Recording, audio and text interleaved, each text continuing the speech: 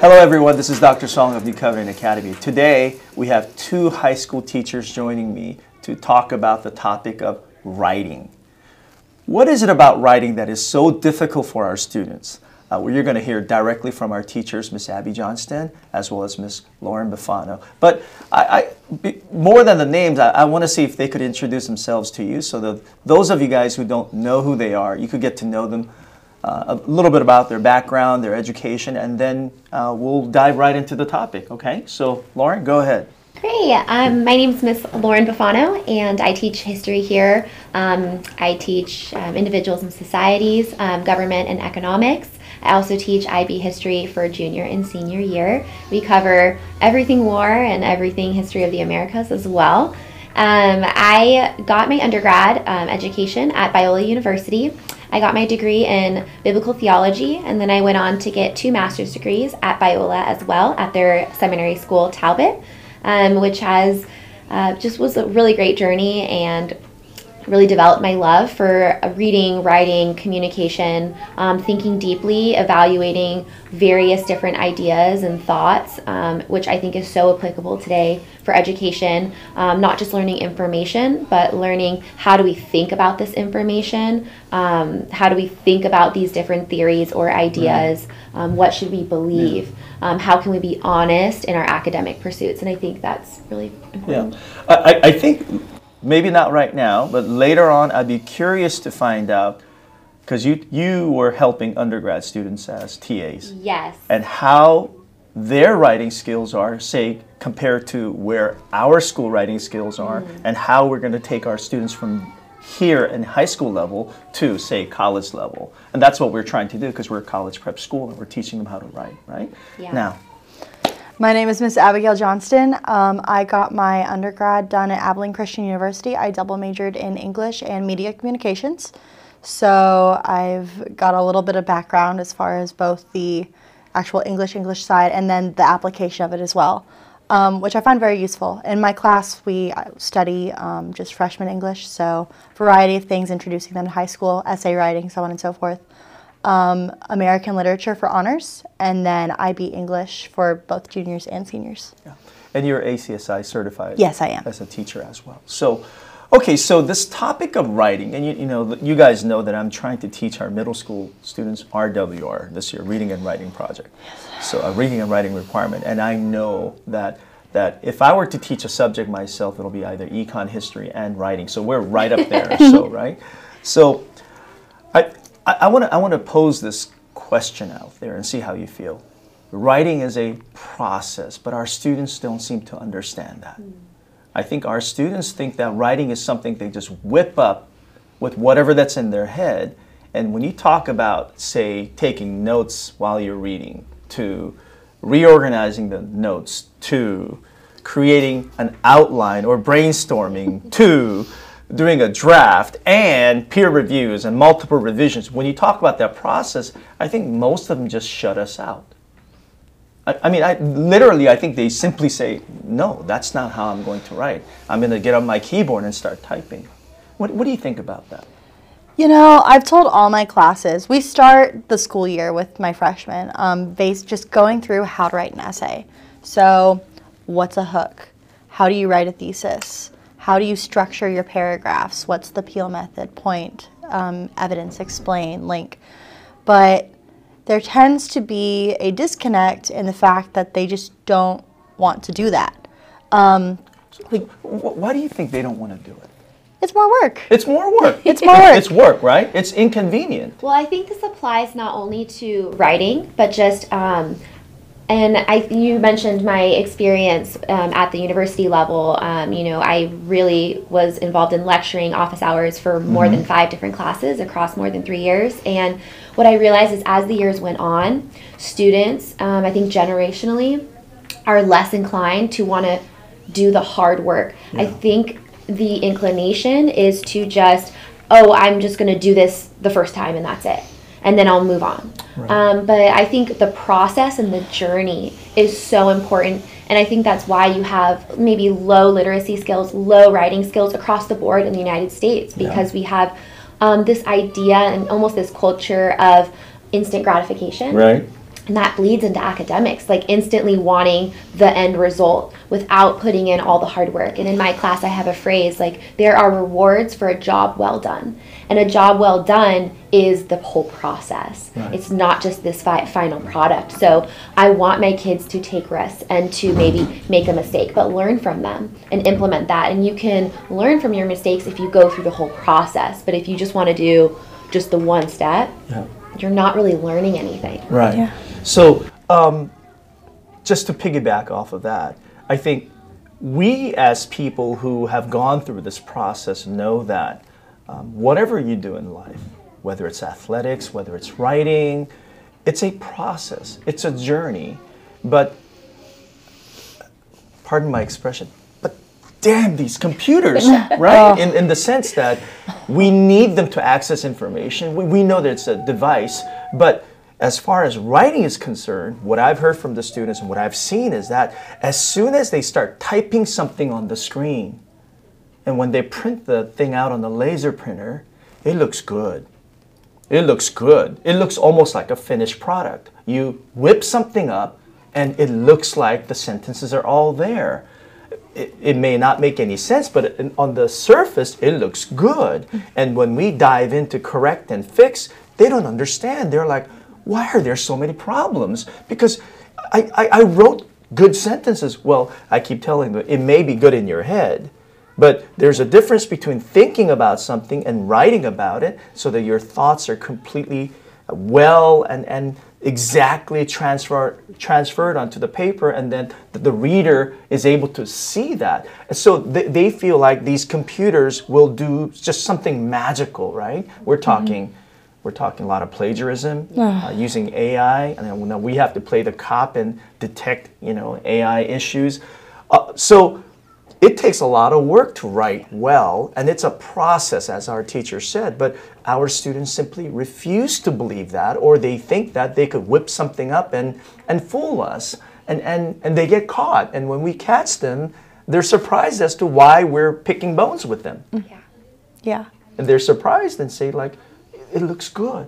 This is a good product. Well, anything printed off of a laser printer, anything written on Google Doc, you just whip out, looks good. But so one of the things that I know that we're trying to do this year is to handwrite things, right? Yeah. How is that going? Well, so there's several reasons for that, first and foremost. I think that's something that the students neglect to really look at and realize, oh, there's actually a reason behind this. And this is something I've told to all my classes. Once they get to the IB level, junior, senior year, they're required to write. Handwriting. Everything. You have to write. What exams, like 2.5 hours, 3 hours? 2.5, and then an hour 45. Yeah, you try to tell me to do it for 2-3 minutes. I mean, I can't even sign those car purchase agreements and put initials down for 5 minutes because our hands are just not used to handwriting. Well, and that's, I think, one of the reasons we switched back to that was because there isn't that ability to handwrite anymore. So when suddenly these students are dealing with these timed exams, they can't complete it. Yeah. So switching them back from being used to typing earlier on helps. Beyond that, it also at least kind of curves the temptation to hopefully plagiarize or use something like AI. Because it's also a lot easier to use AI when you just have to copy paste. Right. Yeah. When you have to handwrite it, I mean, it still happens, of course, but it makes it significantly more difficult. And on top of that, I would like to add that, when we were growing up, we had computer class or typing class. Right. And it was because that was an actual tool that we were learning. Right now, our students, they were babies operating an iPad before they could talk. Right. So we don't really need to teach them how to use technology anymore. Right. We don't have classes anymore. Exactly. Yeah. That's more antiquated because they already come into our school fully knowing how to operate that. So what they need to learn is the skill that we grew up having in school naturally. So it's almost reversed. So we have to teach them how to take notes by hand. And you actually learn way more. And we've talked about studies showing over and over again that students process information better, they remember things better if they take handwritten notes. And organize those thoughts because, and then also their temptation, even in note-taking, they'll want to say, oh, can you leave the slide up there? I need to write down everything. Yeah. Oh, you mean copy what's on the screen? Yeah. So, or they'll say, can you send that PowerPoint Exactly. to me? Well, and beyond that, if it's not on the slide, they won't write it down. Yeah. When realistically,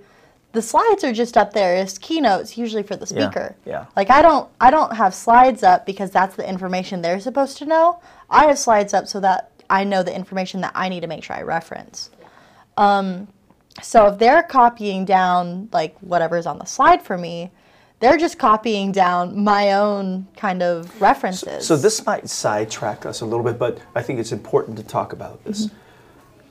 You know, like when we offer the IB exam or the IB program as a whole, we want our students to be critical thinkers, Yes. reflective thinkers. We want our kids to integrate and synthesize information. It's not just about what will be on the test, but I think that seems to be the general mode of regular or pre-IB years where students come to our high school system program thinking, so what will be on the exam? Tell me exactly what's going to be on the exam, and I'm going to memorize and get ready for the exam. Whereas we're saying that, well, you need to master the material as a whole and have a holistic view of the information, and you should be able to critically analyze whatever we present to you rather than saying, is it going to be choice A, B, C, D? Because we don't have multiple choice exams at our school. Yeah. Yeah, and I think we've touched about this even when in the beginning of this podcast, is that writing starts with thinking.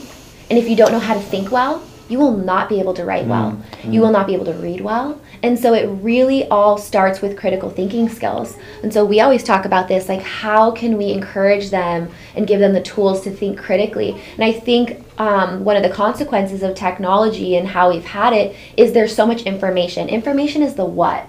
Critical thinking is the why and the how. Right. And so if we just live in what land, like I call it in my classroom, we don't really learn anything. Learning doesn't happen with just information. What do you do with that information? Right. And in history, we talk about how that impacts the world. I mean, seeing right now what's happening with Israel and Palestine, the reaction on college campuses, all like how do we get there? And I talk to my students all the time when we go over World War II, like they don't understand how people supported Nazism, but it all started with thinking. So if I could take something from what you guys just said, is that if our students are taking simply information and just want to bounce that off, it's sort of like what's happening on college campus. They take misinformation and then just bounce it off, right? So information is readily available out there. Wikipedia has more information than we could ever teach. The thing is, how do you navigate through the sea of information and knowing what's true, what's false, what's right, what's wrong, what's ethical, what's unethical. That kind of information processing is what we're trying to teach.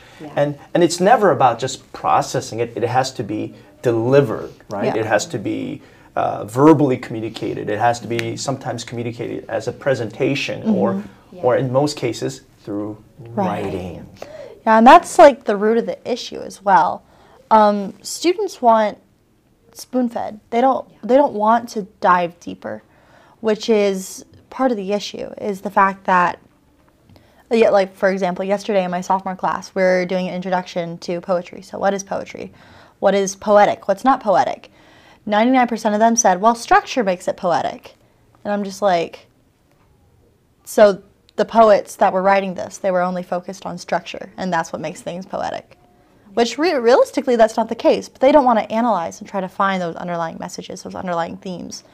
So we'll spend 20, 30 minutes just trying to get them to think critically instead of thinking on that surface level, almost cerebral type of analysis, which doesn't fly for something like the IB later on. Yeah, and I think the IB emphasizes the trait of being an inquirer, and I think that is so important to thinking, to writing, to communication, is you have to ask questions. So when you do the research process to prepare for, a research paper or anything like that, you have to be asking questions about the information you're getting. And that is the part that I think that I miss the most. And for my class, I require them to have questions, and that's the hardest part. I have like a workbook for my freshman class, and I have a section at the end where it's just questions, and they're reflective questions, they're analytical questions, all different types of questions, and they have to then come up with their own set of questions. And most of them just show me something blank. And I say, why? Why is it blank? They're like, well, I didn't have any questions. And I was like, you always can have a question. Right. And that's something that they don't understand. And so it's hard for them because they'll sit there for 5 minutes like, I don't have a question. We'll sit there for another 5 minutes. You have to be able to sit within your own mind and contemplate and think and ask these questions. And I think that's the uncomfortability of the process. Yeah. And that part is easy to skip over. Yeah. Well, go ahead. Well, there's a level of them needing to be comfortable with being uncomfortable. Exactly. And they're not. And part of that I blame on COVID and the whole just being able to we'll get to COVID later. But COVID, we'll get there. COVID has a whole different. but COVID's not the only reason. Well, and it's not. But I think that there is this uncomfortability with being uncomfortable, and they aren't willing to try to go down that road. Okay, so on that note, I want to ask you this. I may be criticizing our entire education system, and I really am. Fair. That's a disclaimer. Well, that's the issue, isn't it? The reason why we value the IB program, especially the diploma program, is that it forces our students to think and come up with questions. And you can't ask good questions unless you have read and thought about, and of the topic or whatever that we're studying. Whereas we see and say, even at our school from kindergarten all the way up to say 8th and 9th and 10th grade, we have California standards or national standards where we have to teach them information. They need to memorize and know all this stuff. And it's good in the sense because they need to know, say, things related to law or civic duties. Fine, we need to know that stuff. But we also never take the time to say, why were these, why, for example, was the Constitution written in the first place? We may have questions about the Constitution as to, what does it say, but we don't think about why. And how is it impacting our lives? Those kind of Bloom's taxonomy, higher order thinking skills and questions are not being asked, or quite honestly, we don't have time to do that. We really don't have time to teach that. So we are taking our students, especially in high school level, kids who are really, really just going through, I know we do much, much better than other schools. You know it, I know it. But still, we want to do a better job. And one of the things that we've been really contemplating is bringing the IB down to MYP and PYP so that our elementary and middle year program, middle school students would really, really start to think critically even more than what they do now. But the education system that we are forced to be in this country isn't really conducive to critical thinking. No. It's not promoting critical thinking skills. It's especially something like, say, the AP program is really, oh my gosh, you've seen AP books. We've probably all taken AP classes, right? Because that's all that was available to us. The vast amount of information that you have to memorize. Yeah, it's just copy paste. Yeah, and now AP is evolving. They have something called Capstone, and they're trying to do critical thinking, but it's a little way behind. I would say 30, 40, 50 years behind the IB in terms of trying to facilitate critical thinking.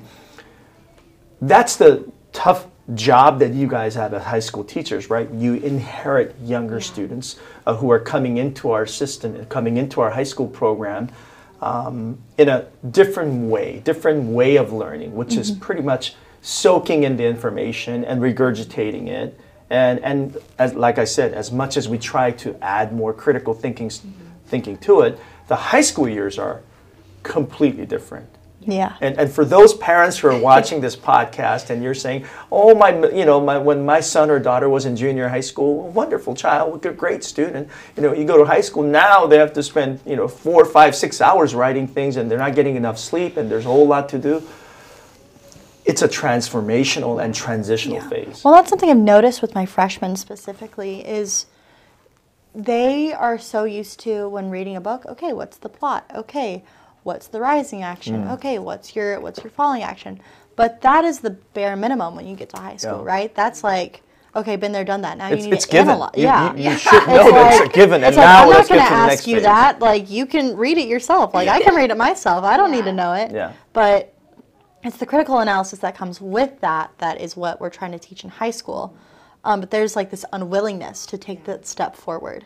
Well, it's hard because students have been conditioned a certain way for a long time. If you think this all goes down to what is the goal of education? And at NCA, our goal in our department is not to just raise robotic people who go into college, then get a degree, then go to the workforce, and that's their life.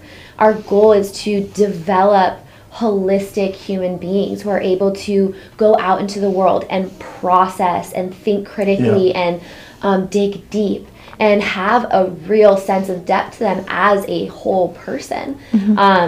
That also, faith is involved in that, and all other things as well. And so I think it's challenging because our education system, specifically in America, what is the goal? The goal is to just simply produce just efficient, informational people to go out to then go into a workplace to just do information. It's so informational, but when you actually go into the workforce, people who are hiring, they don't want just informational regurgitation.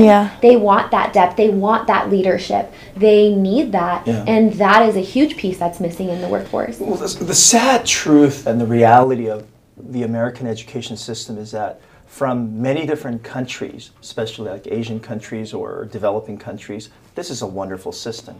But I would say they don't understand that the U.S. education system, sort of related to the German education system, is a rigid, structured education through which you produce basically factory workers. Exactly. And that goes back to the 18th century. So we haven't really evolved or transformed or transitioned to the new digital age. And if we take factory workers, people who are just soaking in information and regurgitating and just having a function or small function, and we just give them more information, so we have basically these big heads, people with lots of information in their heads, but they don't know what to do with it, right? So the leaders that we want to produce, and our school's motto is to educate, enable, and equip the Christian leaders of tomorrow. The leaders must be thinkers. They have to be readers. They have to know how to solve problems, and that requires critical thinking, analytical thinking, and then communication with others. So writing is a critical component of it, right? So I just want to, we haven't even scratched the surface of what we want to talk about. There's so many things that we want to talk about, but I think we're already at the end of this podcast, so we're definitely going to part 2. We got so many things to talk about. But just want to wrap this episode up by letting our parents and students and the viewers know that writing is a process. It's a critical thinking. It's a critical skill, pardon me, that our students need to possess, but it's going to take multiple years to develop the school. It's not something that's going to happen this semester or this week. And our parents need to be aware of it. We are certainly aware of it. So we, we are. And I would say you got to give credit to our teachers because they endure through the muddled written pieces, and we have to navigate it. We have to dissect. We have to operate. We got to do so much when students turn into work. But this is the journey that we're willing to go with our students so that they'll be prepared for the future. Not just to earn a good grade to go to college, but we're not just a college prep school that gets students into the college. I always think that the value of what we provide at NCA is, will they thrive once they get to college? And what will they be like when they become adults in the world? Are they just going to be, say, factory workers or corporate, people who are just, grinding through the paperwork? Or are they going to be problem solvers? Are they going to be leaders? Are they going to be critical thinkers? So I want to conclude this episode by reminding everyone who's listening and watching that writing is a process. It's a journey. It takes a long time to develop it. It is time consuming. And I get the fact that kids don't want to take the time. But that doesn't mean that this process is somehow adverse, if you will. Because the kids will go home and tell their parents how awful this process is, right? But I always think of education as like taking the medication. This is good for you. you have to take it and you have to process it and you have to become better as a result of it. So I want to thank the two ladies who are here with this episode, and then we're going to get to the next one, and we're going to go right into the nitty-gritty stuff as to what the parents can do, what the students can do, and perhaps what COVID has done to the writing process as well. So thank you for joining us and listening to this podcast, and I hope that this has been helpful. Stay tuned for the next one. And this is Dr. Song of New Covenant Academy with Abby Johnston and Lauren Bufano.